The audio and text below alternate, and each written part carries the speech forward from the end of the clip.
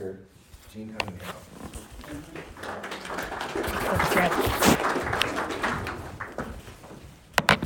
Thank you very much. You know, it's always a great privilege for me to come back to the place where I got my head right in the Word. When I came in here, I was a confused young Bible college student, and I always remember coming and listening to John teach, and it was like he was violating so many things because I was all tied up in legalism and a lot of taboos and this and that. And he took me in his office over in the next building there. Of course, this building wasn't even here. And sat down and began to talk to me and began to open my eyes to the meaning of the grace of God. And that was the greatest contribution to my life, in addition to all of the other doctrinal truths that he taught me. But this has always been home to me. And this church sent Nan and I out in 1976. And we went off to Arkansas for 20 years, and from Arkansas to Australia for 10 years. And then amazingly, God brought us back to Arizona, which was always our hope, and we never thought it would ever become a reality. But here we are. So it's wonderful to greet you, and I do want to say we have kept in mind your trials as you've gone through your search for a pastor.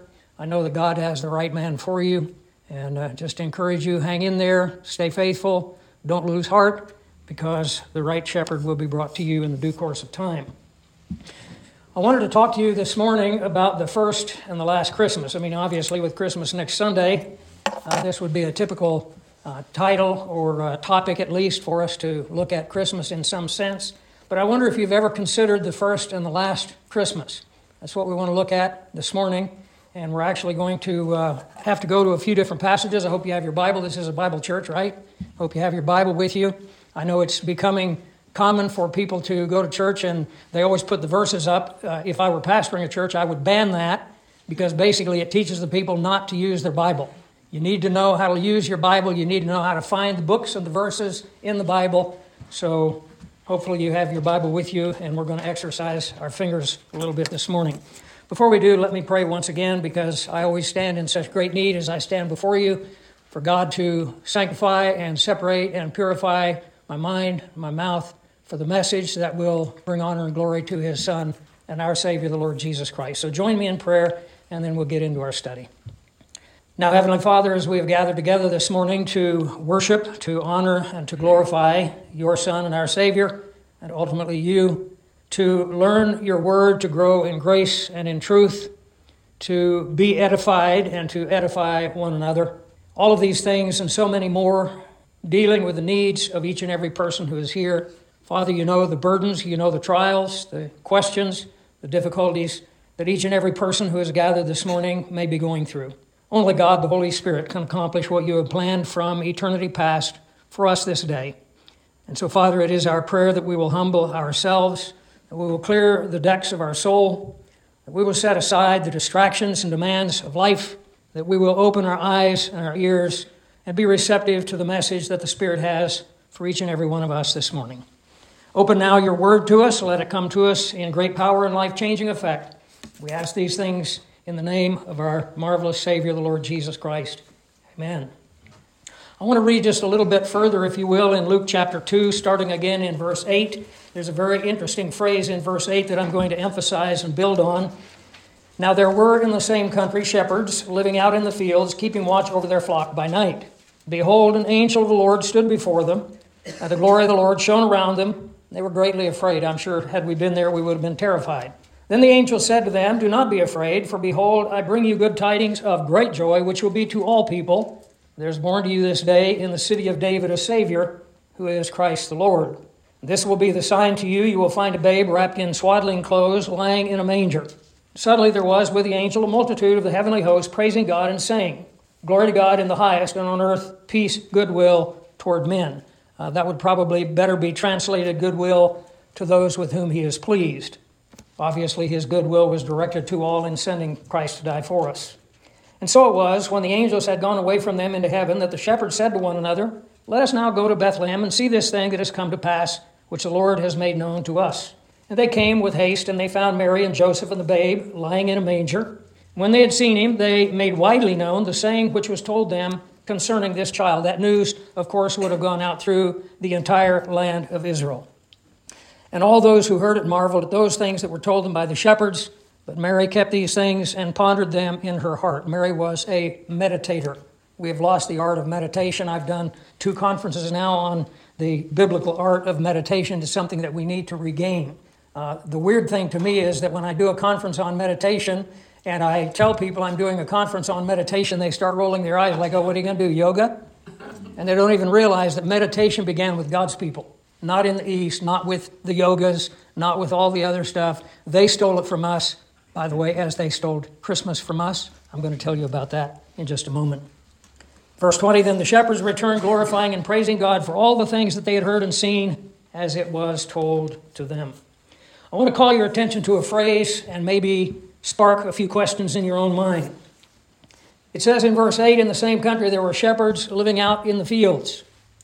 When we talk about Christmas, when we talk about the time of the birth of our Lord and Savior, one of the arguments that contradicts the statement of Scripture here is it couldn't have been in midwinter, because no shepherds would be keeping their flocks in the field in midwinter. Well, I'm about to shake that whole idea up. And that brings us to a question. The question is Christmas something Christians adopted from the pagans? This is what we're told. We adopted their festival that they had. Some refer to it as Saturnalia, and others talk about the equinox and so on and so forth, and we really just kind of adopted what they were doing, and we brought it into the Christian church. Is that actually the case? I would encourage you, you might want to write this down. There is a guy on YouTube called Patristics. That's spelled Patristix.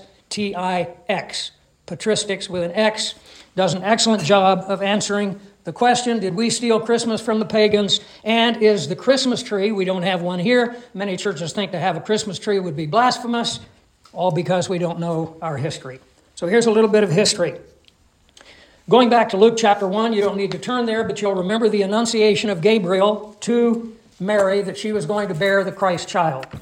And when the early church began to consider celebrating some of these things, the first thing they celebrated was the date of the Annunciation.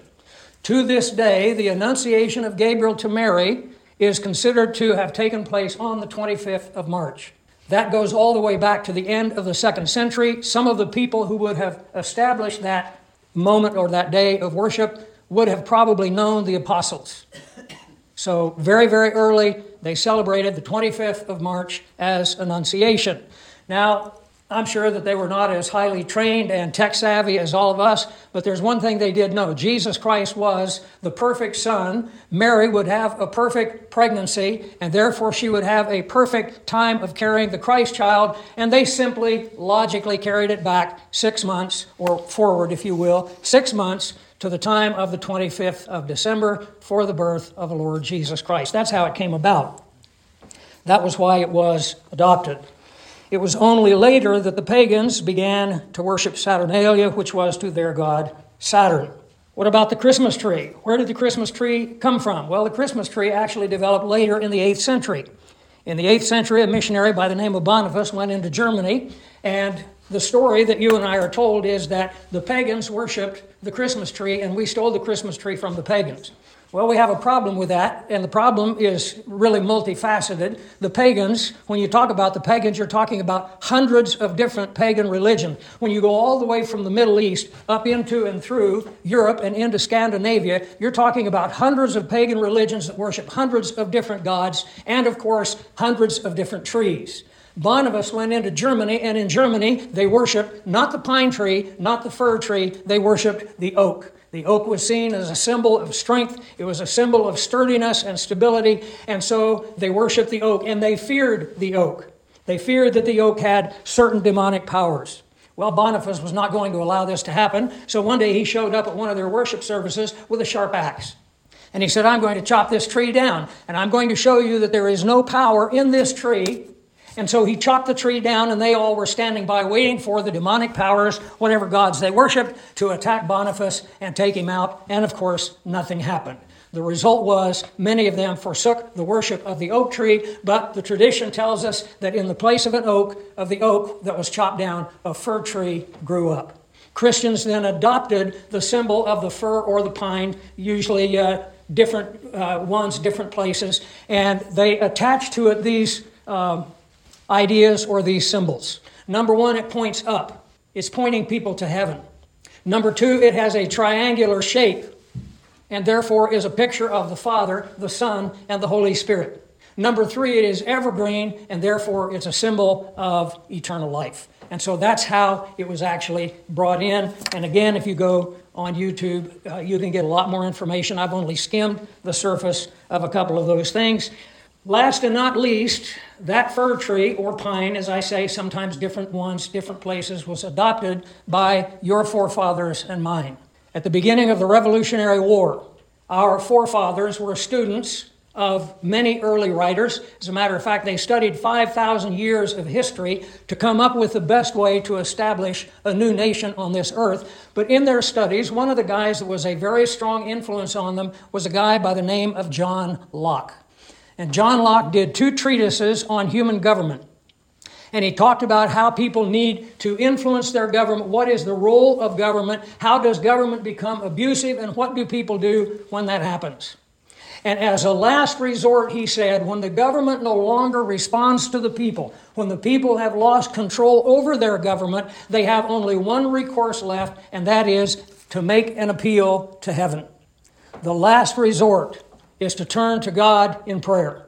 And so George Washington, at the beginning of the Revolutionary War, came up with a flag. And you may see some of these flying around. We see a few in Prescott. And it's a white flag with a pine tree. And under the pine tree it says, an appeal to heaven. What that's telling you is that there are people today who understand that we are in a very similar situation as a nation as we were at the time of the Revolution. And we need to begin to cry out to God to deliver our nation. So all of those things are a part of bringing us to this point where we're celebrating Christmas and looking at the first and the last Christmas. The first Christmas obviously being the one when Jesus came. Come back with me to verse 8 and the phrase, there were shepherds living out in the fields. The word that is used here, agraleo, is only used in this place in the New Testament. It's not found anywhere else. It's a very interesting word. It's a present active participle, which indicates that this was their habitual practice. In other words, they always lived in the fields. They weren't just in the fields for a little while. They weren't in the fields because this was a special occasion. That was their home. These shepherds were the shepherds that raised the lambs that were sacrificed in the temple. But again, why was their permanent residence in the field? Even to this day, if you go to Israel, and the guides will lead you to the area outside of Bethlehem, and it's called the Shepherd's Fields. Why were they there? Why was that their permanent residence? I want to give you a quick lesson through Scripture that will tie together things possibly you've never seen before. I'm not going to have you turn to every passage. You may want to jot these down, or you'll be able to listen to the lesson later if you'd like to jot these down and look them up. Going all the way back to Genesis, and in this first and last Christmas study, we're going to go from Genesis to the book of Revelation, the entirety of Scripture, to pull it all together.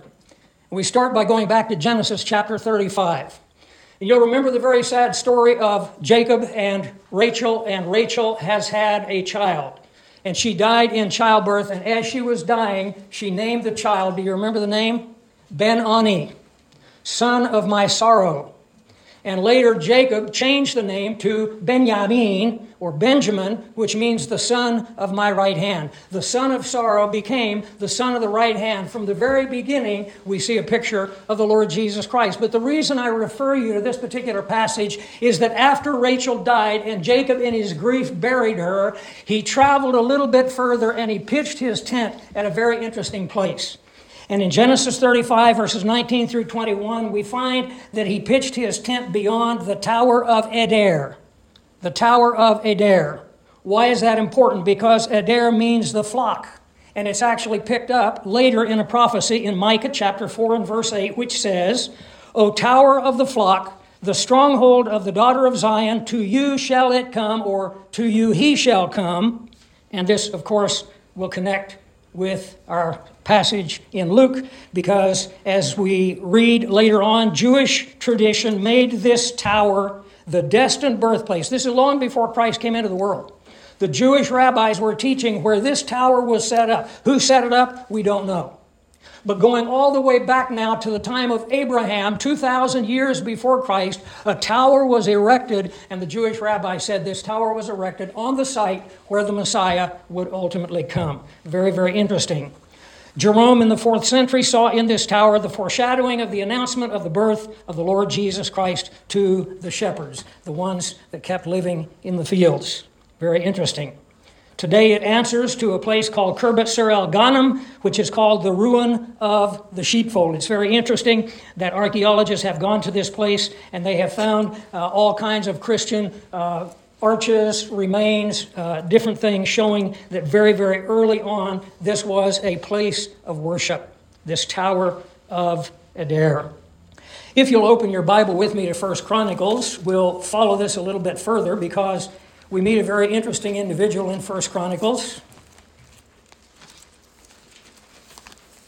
In 1 Chronicles chapter 2, and as we go along, you're going to wonder why some of these things even connect, but I hope as we go along, it'll become more and more clear that there is a connection. You may have heard of this guy. Someone wrote a book about him in 1 Chronicles chapter 4. In verse 9, we read, "Now Jabez was more honorable than his brothers. His mother called him Jabez, saying, because I bore him in pain." Kind of a rough name to give to a kid because it basically means he causes pain. My mom could have named me that. I'm sure that would have fit. She always said out of 10 kids, I gave her most of her gray hairs. Verse 10, Jabez called on the God of Israel. Now this is a noble, honorable man according to Scripture. And he prays, "Oh, that you would bless me indeed and enlarge my territory, that your hand would be with me, that you would keep me from evil, that I may not cause pain." I don't want to live up to my name. We have to understand that in Hebrew thought, the name your parents gave you was actually the name God already had planned for you before you were born, and it describes your character. We see that playing out a lot in Scripture in the names that are given to people. Jabez did not want to live up to his name. He did not want to be a source of pain. And then it says, and so God granted him what he requested. He requested God's blessing for enlarged territory. The book that I referred to, which has got some good stuff in it, but it's got some bad stuff too, says this is the prayer that God always answers. And if you pray this prayer every morning, God is going to prosper you and you are going to become wealthy, and on and on and on down the line. Of course, that's where it goes off the rails. Jabez was not praying for territory. When he prayed that God would enlarge his territory or enlarge his holdings, he was an honorable man. He was a noble man. He was thinking in spiritual terms. Which would you rather have, a big ranch or eternal impact? You know, before I left Westside to go back to Arkansas, I was offered the job managing a ranch up on the other side of the mountains from Black Canyon. The ranch was 80 sections. What we would call the headquarters of the ranch was a log cabin on a running stream surrounded by beautiful, huge cottonwood trees, and it would have been the dream of my life. I could go manage that ranch and live the life I dreamed of, or I could go to Arkansas where I did not want to go and pastor a church. What would you rather have? Would you rather have holdings in this world, or would you rather have impact in history and reward in eternity? Jabez was praying for something much, much bigger than most people think of. Now, how do we know that God answered this prayer, and why in the world would this relate to the shepherds in the field? Well, if you just slide over to 1 Chronicles chapter 2, and 1 Chronicles chapter 2 is very interesting because we meet a lot of interesting people. In verse 11, we meet Boaz, and you know Boaz married Ruth, and you know that they were in the lineage of the Messiah. And then, of course, we come to 1 Chronicles 2 and verse 54. The sons of Salma were Bethlehem. That's where the name of the village came from. The Netophathites, Atroth, Beth, Joab, half of the Manahathites and the Zorites, and, this is the important part, forget all the ites, verse 55, the families of the scribes who dwelt at a village named for the guy we just looked at, Jabez. A village named Jabez, where the Tirathites, the Shimeathites, the Succothites, who were of the Kenite, you know the Kenites were not Jews, they came from Moses' father-in-law, Jethro, who came from Hamath, the father of the house of Rechab. Now, I know you think that we've already lost the trail, but we're actually just closing in on it. The Tower of Eder, which stood just outside the village that later is called Bethlehem, was the site later of a village. I have all kinds of, I've got files this thick on all this stuff that I'm trying to give you in a few short moments. But I can tell you this, Jabez's prayer began by a village being named for him near the Tower of Adair. The village's name was Jabez, and who were there? Kenites, not Jews, but Kenites who later actually married into the Levitical priesthood and the Levitical tribe. And what were they? Notice the important words here. Scribes who dwelt at Jabez. What was the job of the scribe? The job of the scribe was to copy the Scriptures, to study the Scriptures, and to teach the Scriptures. The beginning of the answer to Jabez's prayer was a group of people, not even Jews, but proselytes who came in because of faith, and they became the leading Bible scholars of their time. Now, one other thing I want to point out to you is that they were of a particular type of people. It tells us at the end of the verse that they were of the house of Rechab. The word Rechab actually means rider or chariot rider. And we're going to meet one of their notable people as we move on. Turn with me, if you will, to Jeremiah 35, where we'll begin to see a little bit more connection with what's going on here. In Jeremiah 35, and I'll allow you to read the chapter on your own, but there was a group of people that Jeremiah went to, and Jeremiah wanted to use these people as an example to the children of Israel of what faithfulness looked like.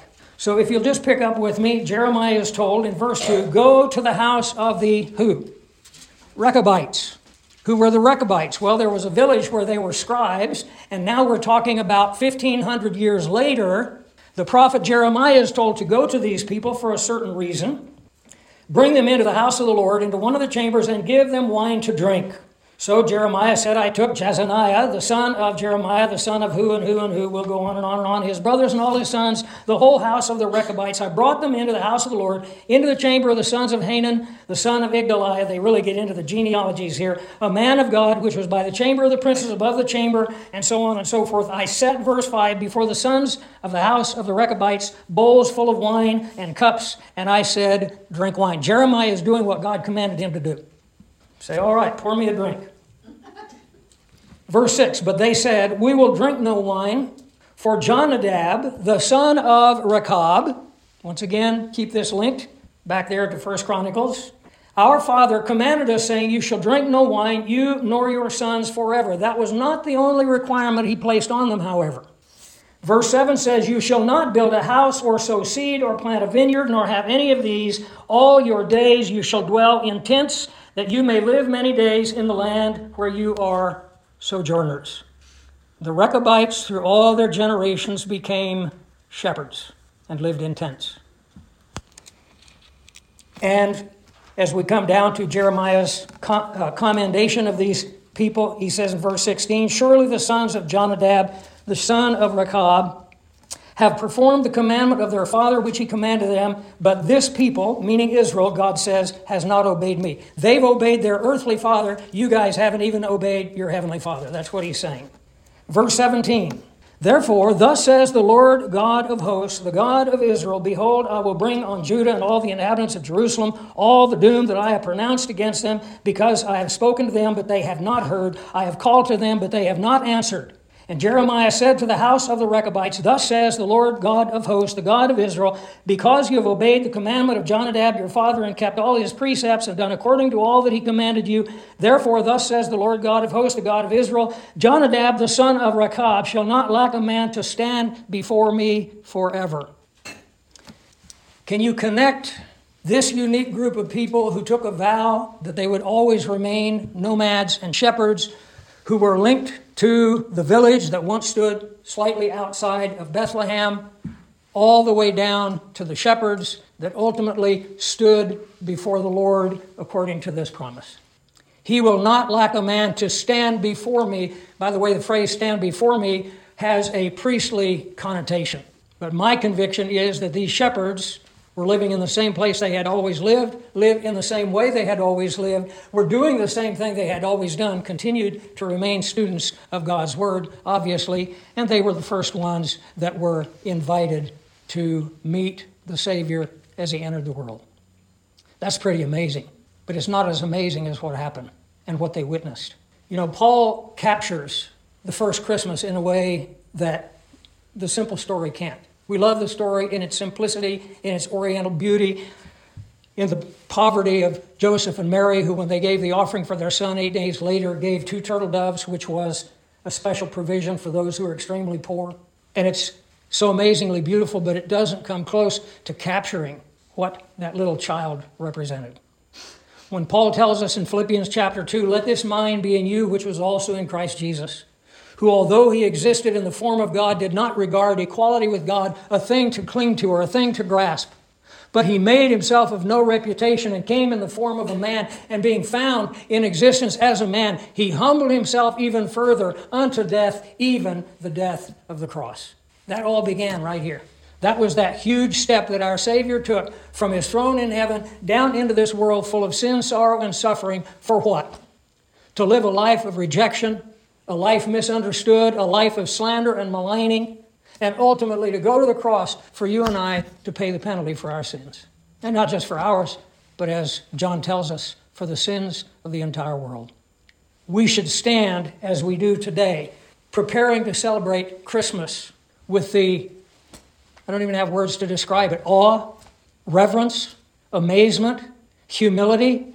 Our soul should be struck with the beauty, but also the grandeur and the greatness of everything that our Savior has done for us.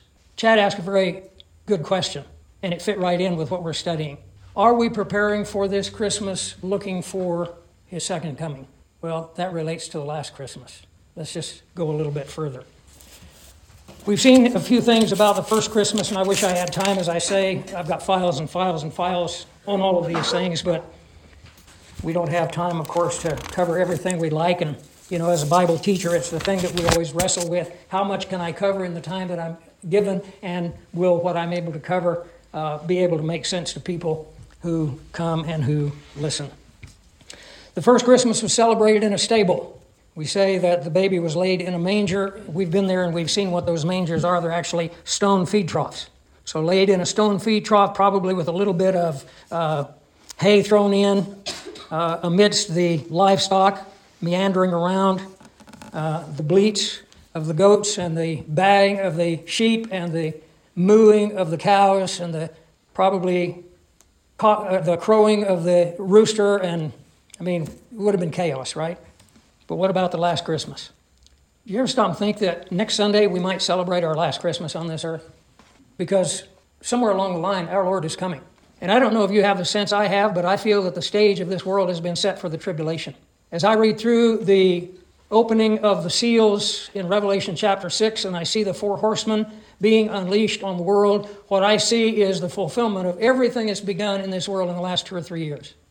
Somewhere along the line, the nations of the world have gathered themselves together and decided on a course of action that is inevitably going to lead to the tribulation period. You see the white horse going out with conquest, and then you see the black horse going out with violence and slaughter, and then you see the red horse with famine. And right now, sitting where we are in our comfort, we are looking at those things coming down the track. If God leaves us here, we're going to see things in the next year or two that we never ever dreamed possible. Could I say for you, as well as I can say for myself, that I've seen things in the last couple of years that I never dreamed I would ever see? We are living in a historical time. It's a critical time. And it's a time that God chose for you to be here and me to be here because he has a plan and a purpose for our life. And it is not to lay up for ourselves, and it is not to gain territory. It is to think like Jabez and say, I am here for a reason. And my life can have historical impact.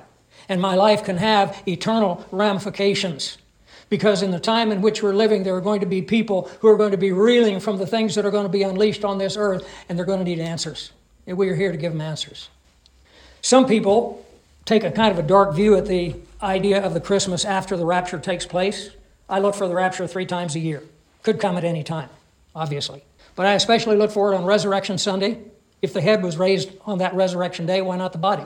And then I look for it on Pentecost, because if the Holy Spirit came on Pentecost, why not depart on Pentecost? And if it's not one of those two, then the next thing that I look to is the Feast of Trumpets, because at the last trump, the Lord will descend from heaven with a shout, with the voice of the archangel and the trumpet of God, and the dead in Christ will rise first. And we who are alive and remain will be caught up together with them to meet the Lord in the air, and so shall we ever be with the Lord. To me, it really doesn't matter when it happens, as long as it comes quick, because I'm ready and I'm eager. But there are those who kind of take a darker view on this, as I said, and I'll just touch on a couple of things I don't think it's worth dwelling on. Some suggest that as Herod used the first Christmas as an excuse to slaughter the children born around Bethlehem, and we read of that in Matthew 2, that this is going to be reenacted by Antichrist when he takes his place in the temple of God and unleashes that flood of persecution against the Jewish people. You can read about that with the the dragon and the woman in Revelation 12, and of course the coming of Antichrist in Revelation 13. Some say that's going to be the last Christmas. Others look at the two prophets recorded in Revelation chapter 11. Ultimately, the two prophets are put to death after they had prophesied for 1,260 days. I assume that this is going to be in the last half of the tribulation period. Their death will be shortly before the second coming of Jesus Christ. And the scripture tells us that the world is going to see them. It'll all be on television. Every news channel will be carrying it, and people will be rejoicing. And it says they'll be giving gifts to one another. Some people call that the devil's Christmas. We're not too concerned with either of those. What we want to look at is the last Christmas. If you will, turn with me to Revelation chapter 19, where we have a record of the last Christmas. Revelation 19 shows the rejoicing of the saved and the woe of the lost. In Revelation 19, beginning in verse 5, a voice came from the throne saying, "Praise our God, all you his servants, and those who fear him, both small and great." And I heard, as it were, the voice of a great multitude, and the sound of many waters, as a sound of a mighty thundering, saying, "Hallelujah! For the Lord God omnipotent reigns. Let us be glad and rejoice and give him glory. For the marriage of the Lamb has come, and his wife," that's you and I, "has made herself ready. And to her it was granted to be arrayed in fine linen, clean and bright. For the fine linen is the righteous acts of the saints." Could I ask you, how much cosmetic are you adding to the bride? You know, Paul tells us in the book of Titus, chapter 2 and verse 10, that we should adorn the doctrine of God. That word adorn is cosmeo, ladies, cosmetic. How much cosmetic am I adding to the bride? Verse 9, he said, "Right, blessed are those who are called to the marriage supper of the Lamb." And he said to me, "These are the true sayings of God." And I fell at his feet to worship him, but he said to me, "Do not do that. For I am your fellow servant and of your brethren who have the testimony of Jesus. Worship God. For the testimony of Jesus is the spirit of prophecy." And immediately linked to all of this beauty and glory and rejoicing and celebration, the wonderful wedding.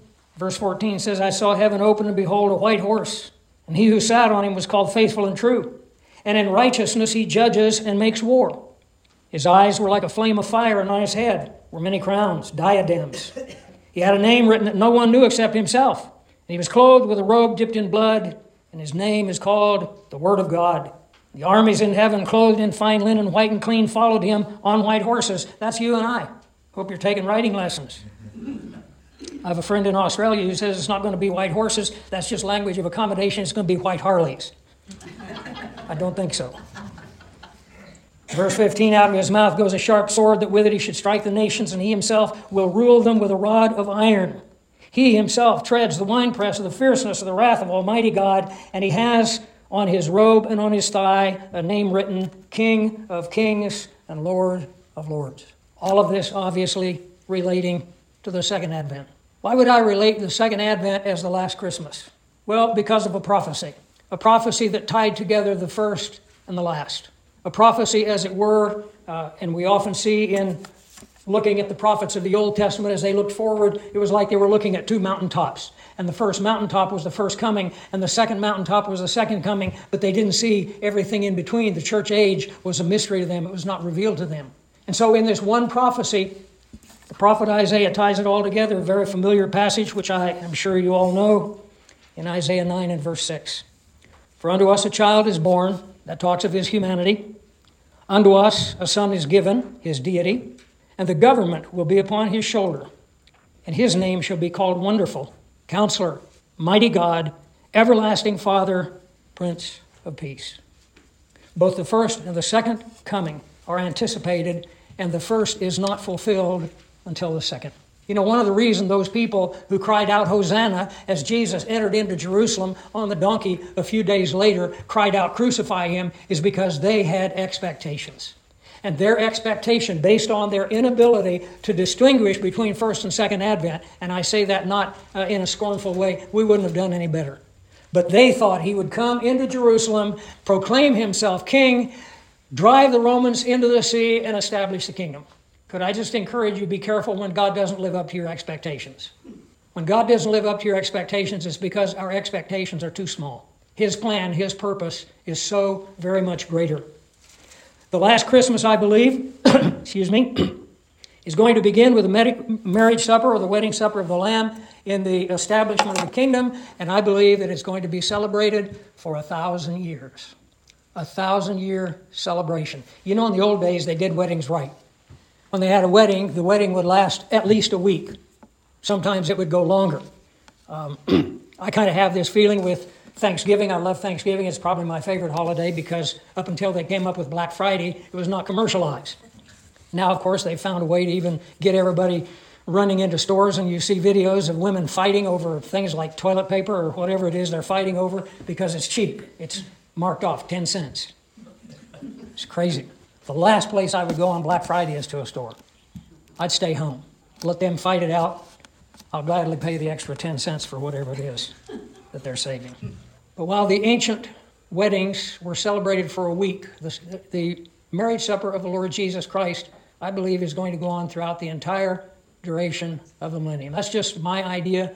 Take a week in our terminology and put it into 1,000 years if you prefer. It's going to be something, however long it is, that is going to remind us of what we're doing this Christmas. I go back to what Chad asked. Are we celebrating this Christmas with our eye on His, first of all, rapture of the church, but ultimately, second coming to this earth, to put an end to the evil, to put an end to the wickedness, to put an end to the sorrow, the suffering, the affliction, the broken hearts, the tears, and to establish His kingdom in answer to a prayer that I hope we still pray. Thy kingdom come, Thy will be done on earth as it is in heaven. One day it will be. Will you and I let it be true in our hearts now? That is the question. Let Him reign in your hearts. Give Him His rightful place. Celebrate His coming, the previous and the future, as we gather together with friends and family, children, grandchildren at this Christmas time. May God bless us to have a Christmas that is a true celebration of our Savior. Let's close in prayer. Father, I do thank You. How can even words of thanks be enough? They can't. To say thank you is so easy, and sometimes we say it so glibly. Father, we can only say thank you with our life. We can only say thank you in a true sense by our surrender and submission to Your word and to Your will and to Your plan and purpose for our life, and to the call of the Lord Jesus Christ, who said, if any man will come after me, let him deny himself, let him take up his cross, and let him follow after. How I pray, Father, as we celebrate Christmas this year, we will truly get into the spirit of Christmas. The humility of our Savior, His sacrifice on our behalf, the glory that will ultimately be revealed as He returns to take His place on the throne of His kingdom. Father, I pray for each and every one who has come this morning, because we represent a lot of people. We represent fathers, mothers, grandfathers, grandmothers, children, grandchildren, friends, relatives, both near and distant. And Father, with each of those connections, there's an opportunity for ministry. How much of the love of Christ shines through in our relationships to one another. How I pray that it will be evermore until the day we stand in His presence. And Father, for this wonderful church that has such a marvelous heritage, how I pray that You will keep Your hedge of protection around them. How I pray that God, the Holy Spirit, will strengthen, encourage, comfort them as they continue to stand true to Your word. And then, Father, that Your choice, the man that You have chosen, would be led to come here to stand in this pulpit, to open Your word, to preach the truth, to edify souls through the sound doctrines of the Word of God. Let these things all come to pass, Father, in Your perfect time, Your perfect way, according to Your perfect purpose. Father, keep the heritage of this church shining bright. We ask these things in the mighty and glorious and gracious name of our Lord Jesus Christ. Amen. That's it, folks. No song and dance. No more commercials.